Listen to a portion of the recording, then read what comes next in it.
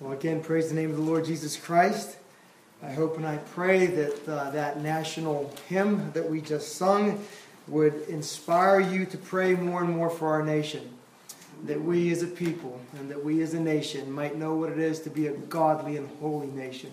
Oh, what a blessing that would be if God would pour out His Spirit abundantly upon this land. May we know that in our lifetime. May we know what it is, again, to respond to the call of true holiness and true righteousness in our day. May God give us grace for that. What I'd like to ask you to do this morning is take your Bibles, please, and let's turn back to Revelation chapter 3.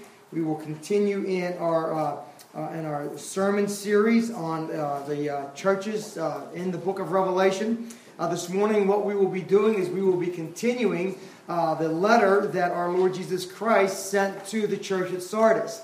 You might remember the last time we were together, not last week. Last week we took a look at that great psalm, Psalm 126. We gloried in the fact that God, by way of His mercy and grace, had worked in our nation in such a way as to lift that abominable law of Roe versus Wade, overturning it, allowing now again the states to determine. May God give us grace in that upcoming struggle. There will be a battle there. May God give us grace in that. But the week prior to that, what we did is we took a look at this church at Sardis. And you might remember that as we looked at this church in Sardis, what we did is we saw the Lord Jesus Christ as the great physician diagnosing the church. Do you remember that? Our Lord Jesus Christ gave a diagnosis of the church. And our Lord Jesus Christ saw certain things there. And our Lord Jesus Christ gave a remedy for the church's dire situation. That church, which had such a name by way of its activity, really in reality was dead. Our Lord Jesus Christ, again, was examining that church. It was examining not so much the outward effects of the church, it was examining the soul of the church. And while that church had much by way of outward show, outward display, inwardly that church was as good as dead. And so our Lord Jesus Christ gave the diagnosis. After the diagnosis, what did He do? He gave the remedy. And you might remember what that remedy was. He says, be watchful and strengthen the things that remain. In other words, He said, consolidate those things that still have spiritual life. And so as our Lord Jesus Christ looks at this church and any church, He looks at that church and He says, oh, consolidate the things that are there. Are there any signs of life there in the church? Then by way of the grace of God, make sure those things have everything necessary to live and to thrive. And then our Lord, you might remember, not only did He give the diagnosis, but as a good physician, He not only gave the remedy, He also gave instructions on how to take the remedy. Remember what He said there in that 3rd chapter once again. He said not only strengthen the things that remain, but He says remember the things that you have received and heard. And what was very interesting about that is that our Lord Jesus Christ was picking up a very common theme found throughout all of Scriptures. Wherever He calls His people back to Himself, He calls them not to seek some new thing, as it were. He calls them to go back to the things He has already revealed. He says, go back to the old ways, as it were. Seek out the old paths, like we read in Jeremiah. And so here was the Lord Jesus Christ again as this great physician, not only of the soul, but the physician of churches, giving to this church not only a diagnosis, but the remedy that they needed to recover from their spiritual decay. Well, let's take a look at this passage of Scripture, Revelation chapter 3, verses 1 through 6. Please hear the Word of God. And unto the church in Sardis write, these things And unto the angel of the church in Sardis write, these things saith He that hath the 7 spirits of God and the 7 stars. I know thy works, that thou hast a name, that thou livest and art dead. Be watchful and strengthen the things which remain, that are ready to die, for I have not found thy works perfect before God. Remember therefore how thou hast received and heard, and hold fast and repent. If therefore thou shalt not watch, I will come on thee as a thief, and thou shalt not know what hour I will come upon thee. Thou hast a few names even in Sardis, which have not defiled their garments, and they shall walk with me in white, for they are worthy. He that overcometh, the same shall be clothed in white raiment, and I will not blot out his name out of the book of life, but I will confess his name before my Father and before His angels. He that hath an ear, let him hear what the Spirit saith unto the churches. Well, having considered already by way of review the diagnosis that our Lord Jesus Christ gave to this church. What we are going to do this morning is we're going to consider the commendation that our Lord gives to those in the church at Sardis. They were few, but there were some there, those in the church at Sardis who had not, according to the words of our Lord Jesus Christ, defiled their garments, but they were walking in a way that was pleasing to Him. And what this reminds us of, excuse me, and what this reminds us of, and this will be the thrust of our sermon here this morning, is that even in dead and decaying churches, there may still be a remnant of God's people. And that remnant of God's people is known by the Lord Jesus Christ Himself. Did you notice what He says? Thou hast a few names. Jesus knows by names those who have not defiled themselves or have defiled their garments in the day and age in which they live. And so what I want to do here this morning is I want to speak on this matter concerning the remnant that God has, even when a culture is dying and decaying, and even when a church is corrupt, there is still people that God has. And so I want to speak to you on this morning. As a matter of fact, by way of our primary doctrine or proposition, I would say this: a dying church may have a small remnant who, in spite of the sins of society and the spiritual rot within a church, are still true followers of Jesus Christ and the only hope of a congregation. Do you understand what I'm saying here, what I'm trying to convey? Churches may again be rife with spiritual corruption and spiritual rot. Society at large may be so far from the things of God, yet God still has a people. He still has a remnant. And this reminds us again of the saving mercies and the saving purposes of God.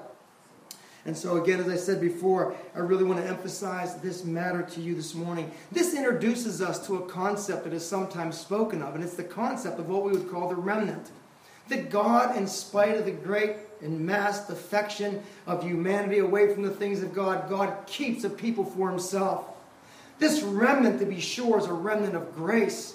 This remnant, to be sure, is a remnant of God's sovereign and gracious working upon a soul. This remnant, however, that God calls graciously, is a remnant that finds the grace of God operative and active in the life. And so that in the soul of the believer, there is this sense in which he or she must do the will of God in spite of the cost. That's what it is to be the remnant, you see.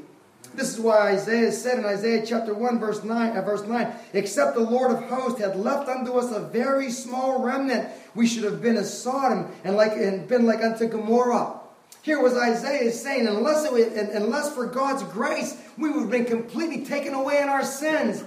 Unless it was for God's grace, we would have been completely swept away in the sins of a society. Oh, and this is the great pull and the great tug on churches today. Not to be swept away with the sins of society.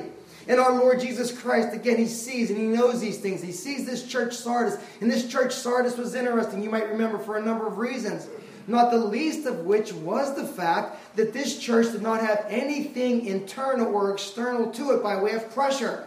There's not a calling out of what we might say some of the internal problems that we notice with the other churches, the Nicolaitans there and the followers of Jezebel and the Balaamites. You remember those groups in the churches that were saying to the church it was fine to kind of compromise or go along with the society in order to save yourself from the pressure, either economically by way of standing outside the existing culture, or even at the threat of your life by opposing the worship of Caesar. And there were voices in the church that were saying it's okay to go along with these things. And Christ took issue with these churches. And what's interesting in the church of Sardis is that we don't see any mention of that. We don't see any mention of pressure. We don't see any mention of false teaching within, nor do we see pressure from without, as we saw in Pergamos. And in Pergamos, you might remember that there was real pressure there. The same thing with the church in Smyrna. Particularly, there was real pressure upon the church in Smyrna from without. And commentators have engaged this question, why is this? Why is it that this church, which is obviously so in such a critical situation, our Lord Jesus Christ says you have a name that you live, but you're dead. You don't even know it. To use the old phrase, you're a dead church walking and have no awareness of this. And so our Lord Jesus Christ, he points these things out, and commentators ask, why is he not putting his finger on some specific sin? Well, what some have said, and I go along with this, I agree with this, that the church at Sardis had so acquiesced to the sins of society, to the sins of culture, to the corruption within the church, that it was now rife. The church was completely shot through with this kind of go-along mentality. The church was shot through with this kind of internal corruption. The individuals within the church were no different than the individuals outside of the church. There was no difference between the people of God and the people of the world. And in spite of whatever that church looked like, it may have been the biggest church in the center of town. Here in these old New England towns, we know what that's like. The way towns used to be constructed. The church was right there in the center. And some of these large, impressive churches are completely corrupt. And am I saying this out of sour grapes? Am I saying this just to get on a hobby horse? I am not. This is what this passage of Scripture is bringing out before us. You have a name that you live, but you're dead. And so our Lord Jesus Christ, again, the diagnosis, and He gives the remedy, and He gives the instructions. Again, the remedy, you remember, be watchful. He says there earlier, and forgive me for having this slip my mind there. Notice what he says here in verse 2, be watchful and strengthen the things which remain. Consolidate that which is there. Is there spiritual life anywhere? Oh, get together. Is there spiritual life somewhere in the congregation? Oh, seek to strengthen it. You see, this is what our Lord is saying. But now, in this whole matter, again, what our Lord is saying, it's an amazing thing, isn't it? Even this dead church still has some signs of life. It's critical, the condition they're in, but it's not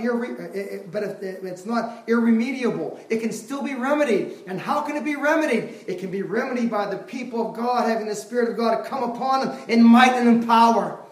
The people of God living according to what God is calling them, the way that God is calling them to live. And so, as I said before, I hope to set before you this idea that a dying church may have a small remnant in it who, in spite of the sins of society and the spiritual rot within that church, there are still true followers of Jesus Christ. And these ones are the only hope of a congregation. I was looking at forgive me, but you guys, some of you know me. I was looking at a book of sermons this morning, and there was a sermon in there. I didn't start to read it. I was reading another one where a man was setting forth the proposition that the righteous are the only hope of a nation.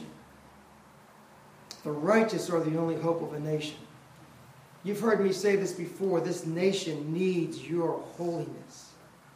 Amen. Well, this church needs your godliness as well.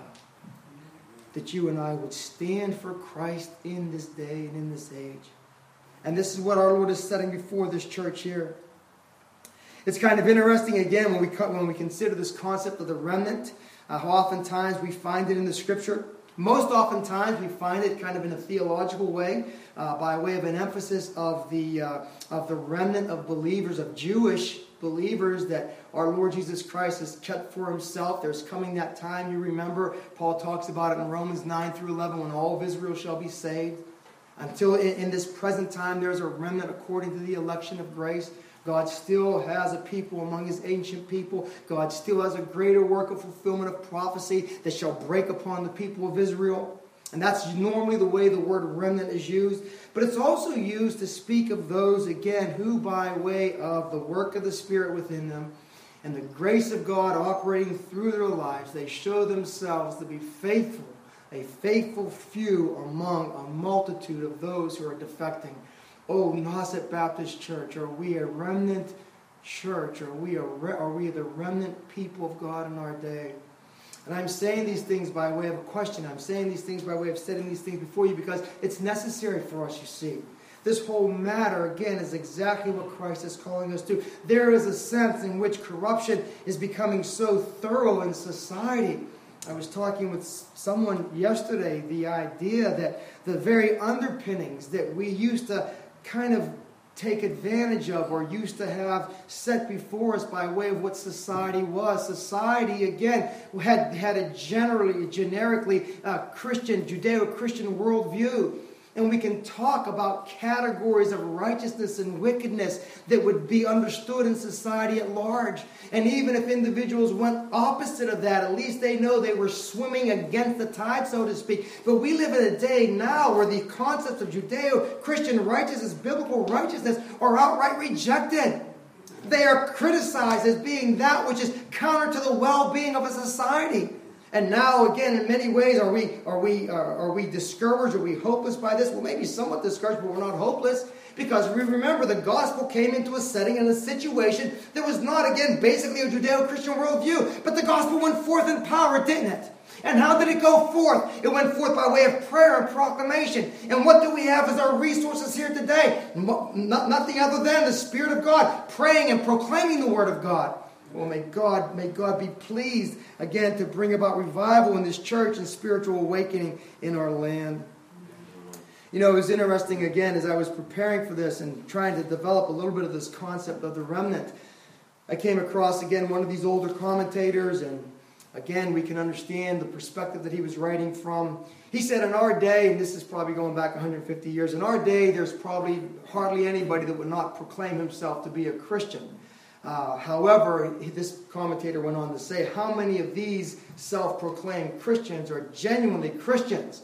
And again, he was dealing with a society, as I said before, that was fairly Christianized. Again, the major concepts of morality, right, wrong, sin, righteousness, judgment to come, these all would have been understood by society at large. I don't think that's the case now. As a matter of fact, I would say this, that question that the commentator asks of society at large is a question that now must be asked of the Church of Jesus Christ. There are very few in the Church of Jesus Christ that would not say, of course I'm a Christian, of course I subscribe to that, of course I live in this way. But are we, and I say it purposely, are we really that? Or are we that in name only? You see, our Lord Jesus Christ says, you have a name. But the reality's not there. And I'm not here to, and again, as I say this maybe too much, I'm not here to beat you up. I'm not here to rough you up. I'm not here to unnecessarily get you out of sorts. But can we read a passage of Scripture like this when Jesus Christ says to a church that by way of its own evaluation and by way of the evaluation of others says, oh, there's a great work. Sardis? Oh, there's a great church there. Oh, you're going to Sardis this weekend. Oh, there's a real good church there in Sardis. And Jesus says, no, there's not. That church is dead. And there's only a few. But thank God there's a few. Thank God that God's grace is not extinguished. Thank God that it continues to go on. And how does it go on? It goes on by the work of the Spirit of God within. It goes on by the work of the Spirit in us and through us, manifesting itself. And that brings us again to this idea then of the remnant, the few that our Lord Jesus Christ has notice of. And this brings us then to the commendation here now in verse 4. And today we're going to be looking at verses 4 through 6. We're not going to get into excessive detail here. There's much, again, that has to be explained. Some very, very important terms here. The idea of the book of life really needs a lot of explanation. We're not going to give too much explanation on that. That great honor of having your name confessed before the Father and His angels. What a thing to see. And again, we'll touch on that, maybe not develop that sufficiently, but we'll touch on these things. But what I want you to see by way of this remnant in Sardis is that they are marked by three things. Look at verses 4 through 6 again. Thou hast a few names even in Sardis which have not defiled their garments, and they shall walk with me in white, for they are worthy. He that overcometh, the same shall be clothed in white raiment, and I will not blot his name out of the book of life, but I will confess his name before my Father and before his angels. He that has an ear, let him hear what the Spirit saith unto the churches. This little remnant is marked by three things. This remnant is, number one, marked by their holiness. They have not defiled their garments. This remnant, number two, is marked by their, and forgive me for this, you don't know how long I was trying to memorize my outline here, so just forgive me here for a minute. This little church is marked by its, not only is it marked by its holiness, this little church is marked by, are you ready for this? This little remnant is marked by its worthiness. Now we have to explain that. We understand that there is no merit that makes us worthy before God, but there is a gospel worthiness. There is a working of the Spirit in the soul which changes and transforms the spirit, the soul. And so this little remnant is marked by their holiness, it's marked by their worthiness, and thirdly, it's marked by their blessedness. And we'll take a look at each of these things. Their blessedness, the third thing that they're marked by, has three elements to it. Number one, again, they are known by name. Or they're given white raiment. Again, we'll take a look at that. Number two, we see that they will have their name in the book of life that shall not be blotted out. We'll take a look at that. And then lastly, we will see that their name shall be confessed before the Father. We'll take a look at each one of these as we go along. So let's take a look at each of these things that we see here. The first thing I want you to see then about this little remnant is that they are known by way of their holiness. Did you see that there in the 4th verse? Thou hast a few names, even in Sardis, which have not defiled their garments. What is the concept here? Well, in one sense, the garment that's being referred to here is that which represents the totality of life. There's the thought of white raiment being given. That might have more to do with that righteousness that Christ gives to us. We'll take a look at that. But here in this little section here, we have again that reference that they have not defiled their garments. In other words, they lived in a way where they were not stained with the sin either of society at large or within the church itself. And this is a great challenge, and this is something that has to be emphasized. This was a holy remnant within the church. This was a remnant of people who did not walk around with their noses up in the air and say, "Stay away from me because I am holier than thou." That wasn't these people. But these were that people who had a true, humble holiness about them, whereby in their lives there was conformity to the person of Christ, whereby in their very nature there was something that they found revolting about the very concept of sin, and something, can I use the word, something enchanting, something desirous about the holiness of God. Do you remember a couple of weeks ago when I asked the question, does the very concept of holiness enchant you? Does the very concept of holiness thrill your soul? Is there something about that idea of living for Christ and for His glory in this world which captures you? I hope that there is. These people had it. This little remnant had it. They did not defile themselves.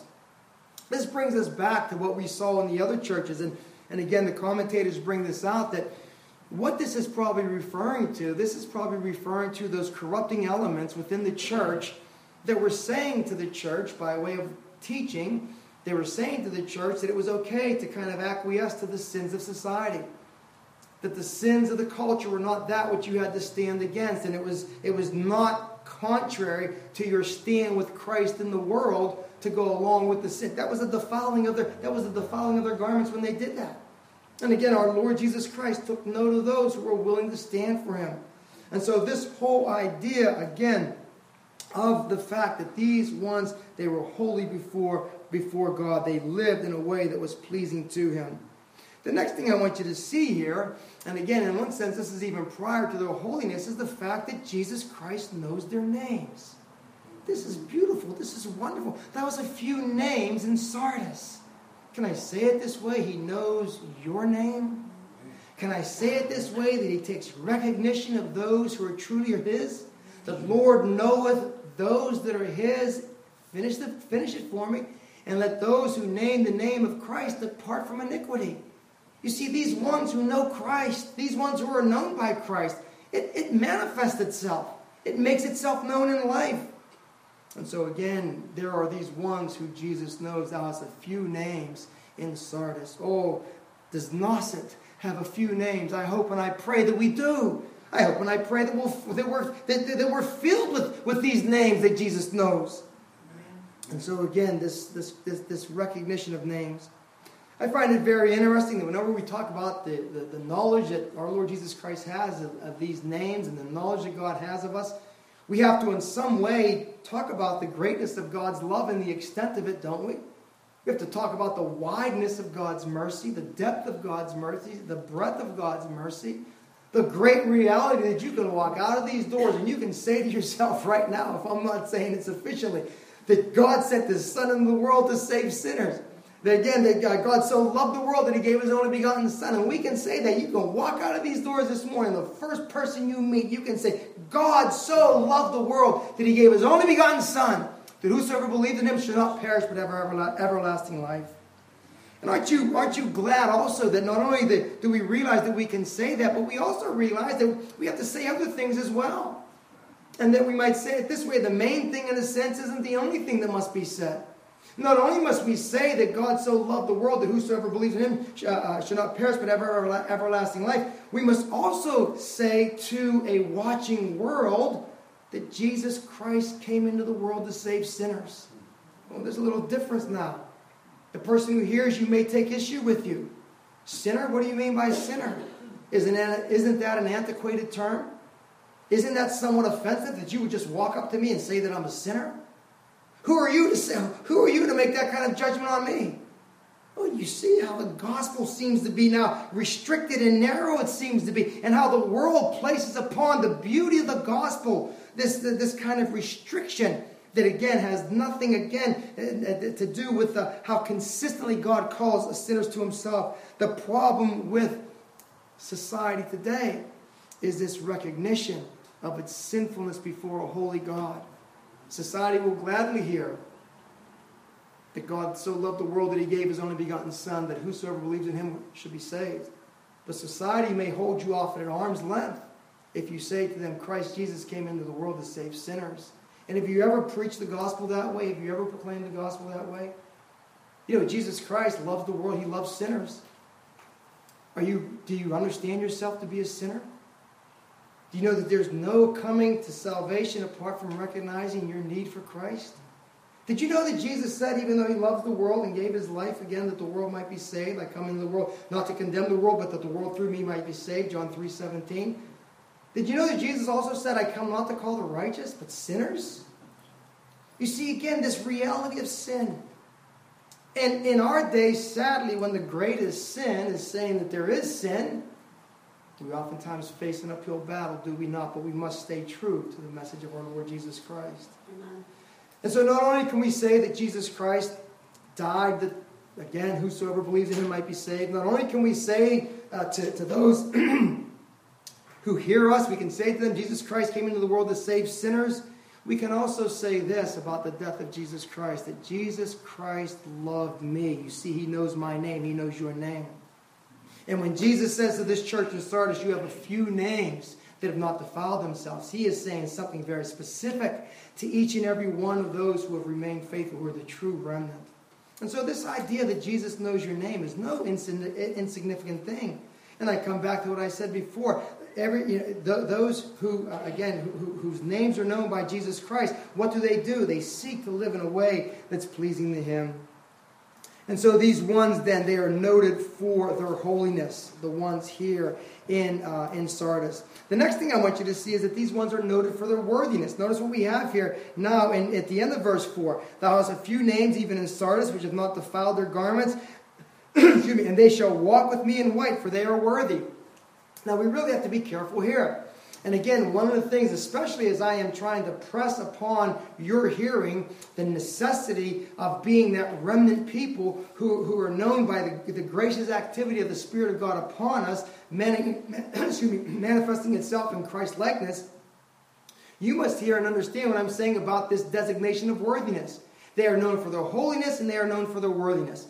This worthiness is not a worthiness whereby we merit the favor of God. That's not what's being spoken of here. But rather, if I can coin a term here, this worthiness is a gospel worthiness. That whereby the work of Jesus Christ upon the heart, the Spirit of God working within, there is now conformity of the life of the individual Christian to the call of Christ. And so that when Christ calls a sinner, he doesn't call him just in a moment of time for a moment of time. He calls him with an eternal call upon his life exhibited in time, that he might through the rest of his days live under the glory of God. Amen. And so when Jesus Christ calls you to stay faithful to him, and you stay faithful to him, he says again, you're worthy, not because of any effort on your own. Again, unassisted by the Spirit of God. It's the Spirit of God working in you and through you. But there is a genuine conformity to the life of Christ. And so here we see again this idea that Christ calls his people to a certain way of living, and those who hear and abide by that call are designated by Jesus Christ as those who will walk with him because they are worthy. And I guess this is maybe the way to set it. Are you walking with Christ this morning? Or did you come along Christ for a while and say, hey, I'm good with that whole idea of not having to go to hell for my sins? And then did you stay there and as Christ walked on? No, Christ calls you to walk with him, you see. And sometimes this involves a challenge, doesn't it? Sometimes it involves saying no to old friends. Sometimes it means making new friends that at one time you thought, I'll never get along with somebody like that. That old holy roller, what have I anything to do with him for? But there you are, finding a love for the people of God. And so again, this work of Jesus Christ in the soul, this designation of this remnant group in the church of Sardis as those who are known by Christ. I know that he knows their name, and those who are not only holy, but those who are walking in a worthy manner before God. You might remember, I think it was about maybe a month ago in a Lord's Day evening service, we took a look at this concept of worthiness in the New Testament. It's amazing how many times Christians are called to walk worthy of the gospel. We see this in Ephesians 4, verse 1, a very well-known passage of Scripture. I, therefore, the prisoner of the Lord, beseech you that you walk worthy of the vocation wherein you are called. Did you see two of the parallel concepts there in the church of Sardis? They shall walk with me because they are worthy. Here Paul says in Ephesians 4, chapter 1, again, walk worthy of the calling for which you are called. Christ calls us to a holy life. The same thing we see in 1 Thessalonians chapter 2, verse 12, that you would walk worthy of God who has called you unto his kingdom and glory. You see, again, it's one thing to be a church in name and to have a name, but not to have any life. And our Lord Jesus Christ, again, exposes. Our Lord Jesus Christ gives the remedy. Our Lord Jesus Christ, again, notes those who are being faithful. And so they are noted by their holiness, and they are noted by their worthiness. I have to say this again. Do not misunderstand me. This worthiness is not a self-generated worthiness whereby you and I gain merit before God. And because we've done so much, God will do the rest. Because we've worked this much righteousness, God will give us more righteousness. No, this worthiness is a worthiness that springs from a gracious activity of God upon the soul, giving to us a standing and a position whereby we are now able to live in the very way that he calls us to live. Amen. My brothers and sisters, are we that people? Are we that people? And in a very real way, I can't make that call for you. You can't make that call for me. There's a sense in which every one of us must deal with God alone in our closets by prayer. And we must plead with God to show us the true state of our souls. There are people who come to the end of their days thinking they did nothing but the service of God throughout their life. You know the passage of Scripture in Matthew 7. Lord, Lord, did we not do mighty things in thy name? Did we not cast out devils in thy name? They were able to fool the devils that they couldn't fool Christ on that last day. And so again, this idea of living in a way where the Spirit of God works so deeply upon us that nothing but his grace flows from us. Oh, may God make us that people. So they are a holy people, this remnant. They are a worthy people, this remnant. But thirdly, we see here that they are a blessed people. Notice what constitutes their blessedness. Here we see this in verse 5. And he that overcometh, the same shall be clothed in white raiment. And I will not blot out his name out of the book of life, but I will confess his name before my Father and before his angels. If you look at that passage, you'll see three things that constitute the blessedness of the people that Christ is referring to here in this church at Sardis. Number one, he will be clothed in white raiment. Number two, his name will not be blotted out of the book of life. Number three, I will confess his name before my Father and before his angels. Let's take a look at each of these things. First of all, I want you to see that you see what our Lord Jesus Christ said there in verse 5, he that overcometh. This is the great emphasis in almost every one of these churches, that Jesus Christ calls his people to be an overcoming people. You and I, we must overcome the world, the flesh, and the devil. You and I must overcome false teaching within the church. You and I must overcome the hostilities of a world at large. But Jesus Christ calls us to be overcomers. And again, we keep coming back. This is the chorus. This is the refrain. What do we come back to? How do we overcome? We overcome again by the grace of God, by the work of the Spirit within us, by the blood of the Lamb, and by our testimonies being infused with God's grace by way of his Spirit. You see, these activities are not humanly generated activities, but they certainly do take place in and through us. He that overcomes. You know, I was thinking in this past week some of the things that we're going through. There's a passage, I believe, in Jeremiah where where God is saying to Jeremiah, if you can't contend with the footmen, how are you going to deal with the horsemen? And what he means by that is simply this. If you can't deal with the infantry, what are you going to do when the cavalry comes? If you can't deal with the lesser, how are you going to deal with the greater? And in so many ways, I think all of our little trials and tribulations, we're sometimes not even dealing with the footmen. And if we can't stay faithful to Christ in this day, oh, what about that day that will come upon us? When there will be true restrictions on the worship of God, when there will be restrictions upon, again, professing the name of Christ. Will that day ever come? I hope not in our life. I hope it never comes to this land. That's why we sing these national hymns. Not to just, gin up all kind of, patriotic fervor apart from godliness. What good is patriotism apart from godliness? Oh, but patriotism joined with godliness. You see, again, this is what we are calling. And so, again, if we can't even deal with the footmen, how shall we stand when the horsemen come? And so many times, again, our little petty difficulties that we have, we deal with these things in such a way as to become overwhelmed. And we need to remember and we need to realize that God is strengthening His people for a day. And all of those, again, who leave off these things of Christ do themselves no favor. And so their blessedness again is prefaced by the idea, the concept that they have overcome. He that overcometh. But let's take a look at the things that, again, mark their blessedness. We see here that they are given new raiment. This is interesting because they've already kept their garments undefiled. Now we see here the passage of Scripture tells us that they will be given new raiment. And I really believe that this speaks really, truly of the righteousness that Christ gives to His people. I think of that great Old Testament passage of Scripture, Isaiah 61 verse 10. I will greatly rejoice in the Lord. My soul shall be joyful in my God. For He hath clothed me with garments of salvation. He hath covered me with the robe of righteousness. As a bridegroom decks himself with ornaments, and as a bride adorns herself with jewels. Jesus Christ gives to you this robe of righteousness.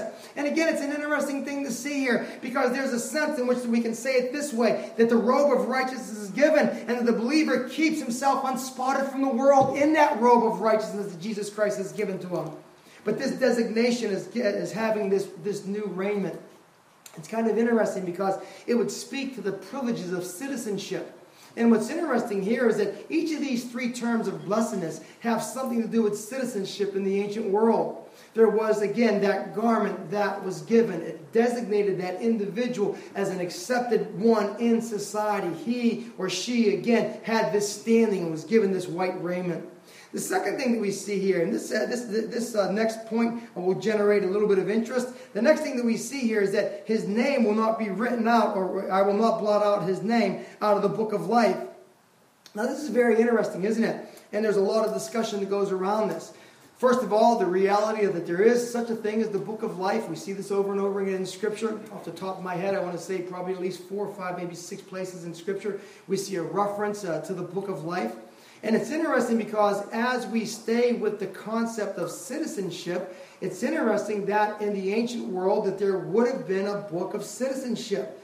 And all those who, by way of their actions and their standing in society, were citizens in that society, they would be written in that book. And if by way of crime or by way of treason or by way of defection from the state, their name would be blotted out. A criminal's name would be blotted out of the book of life.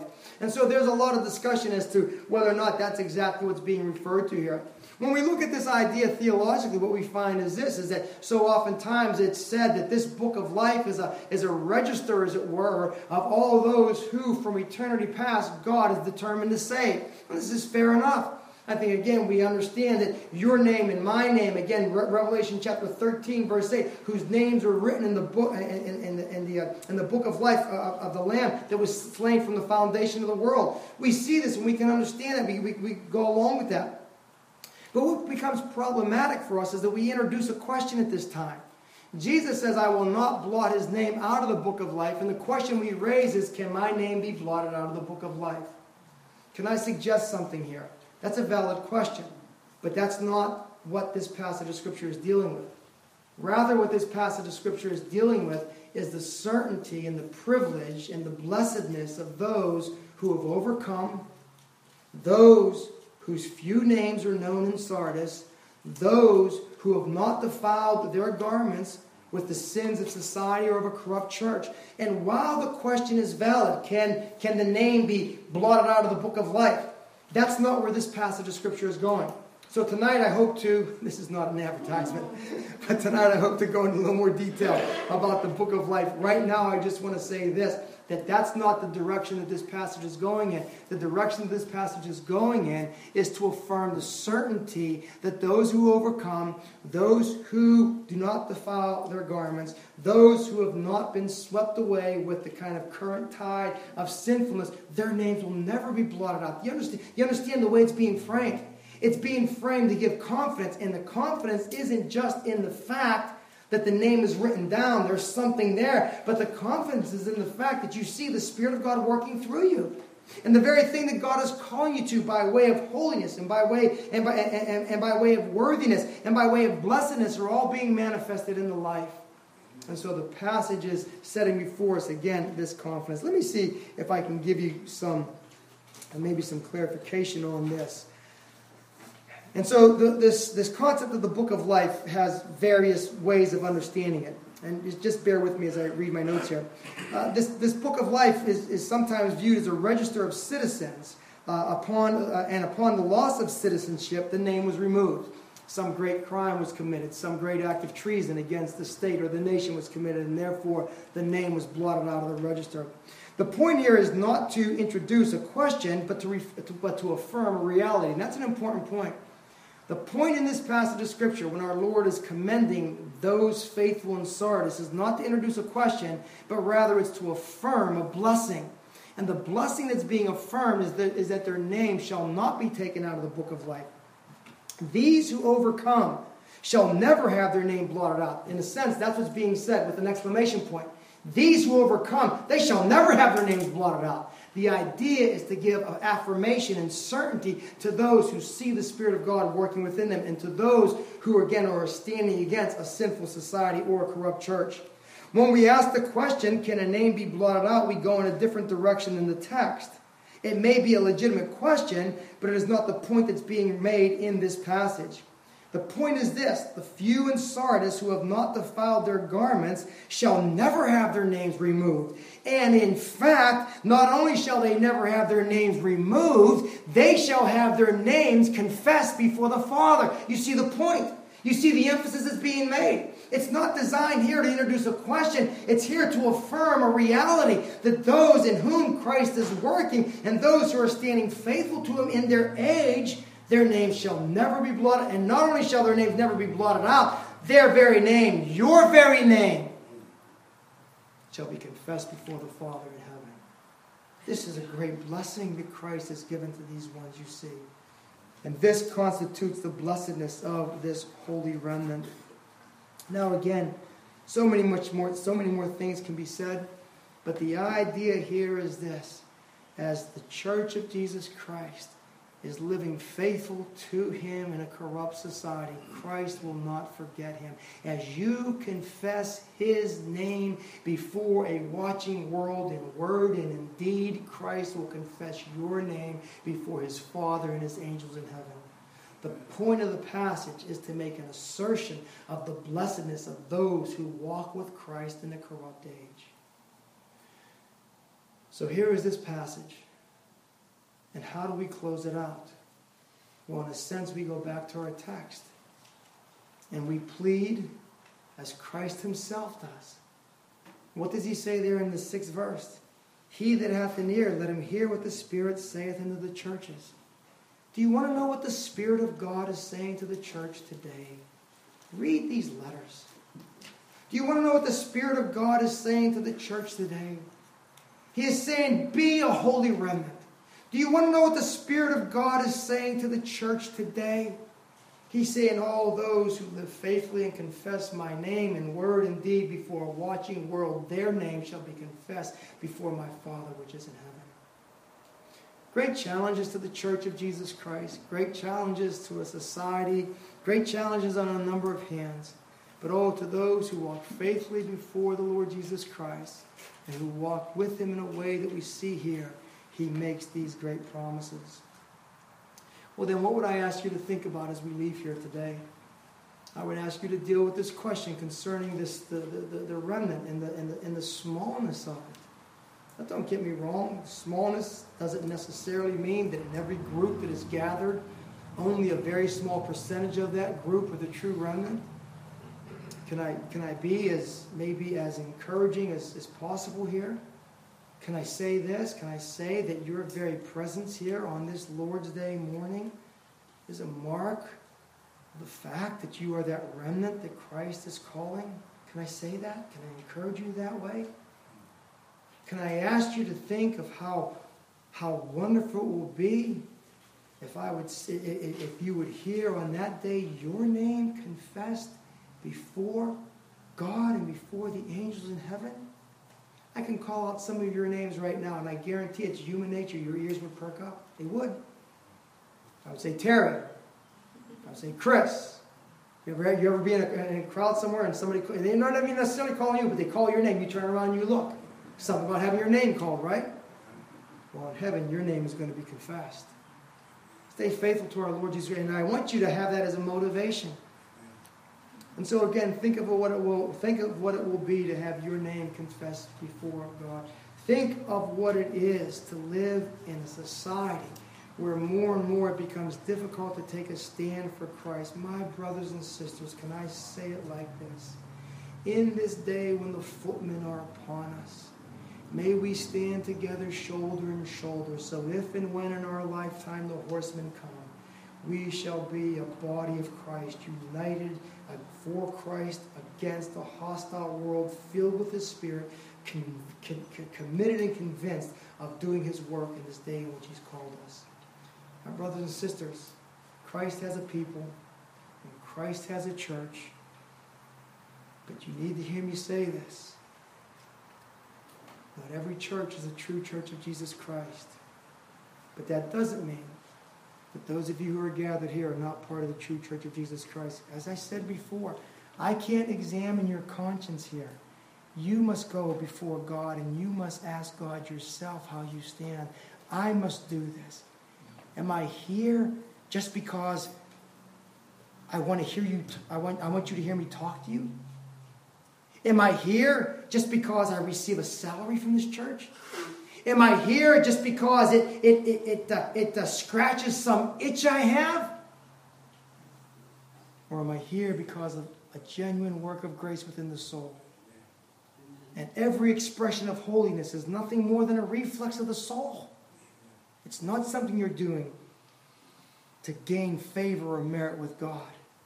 Oh, but when God works in the soul, well, my brothers and sisters, it's our Lord Jesus Christ who is the physician examining this church. And He's given to the church the diagnosis. He's given to the church the remedy. He's told this church how to take that remedy. But more important than that, He's seen within His church those who are living faithfully to Him. Let us be that people. Let us be that holy remnant. Let us live for His glory. Let us pray. Our Father and our God, in the name of our Lord Jesus Christ, make us what we ought to be. Keep us from being what we naturally would be. And work within us all of your saving grace and power, we pray. And we ask this in Jesus' name. Amen.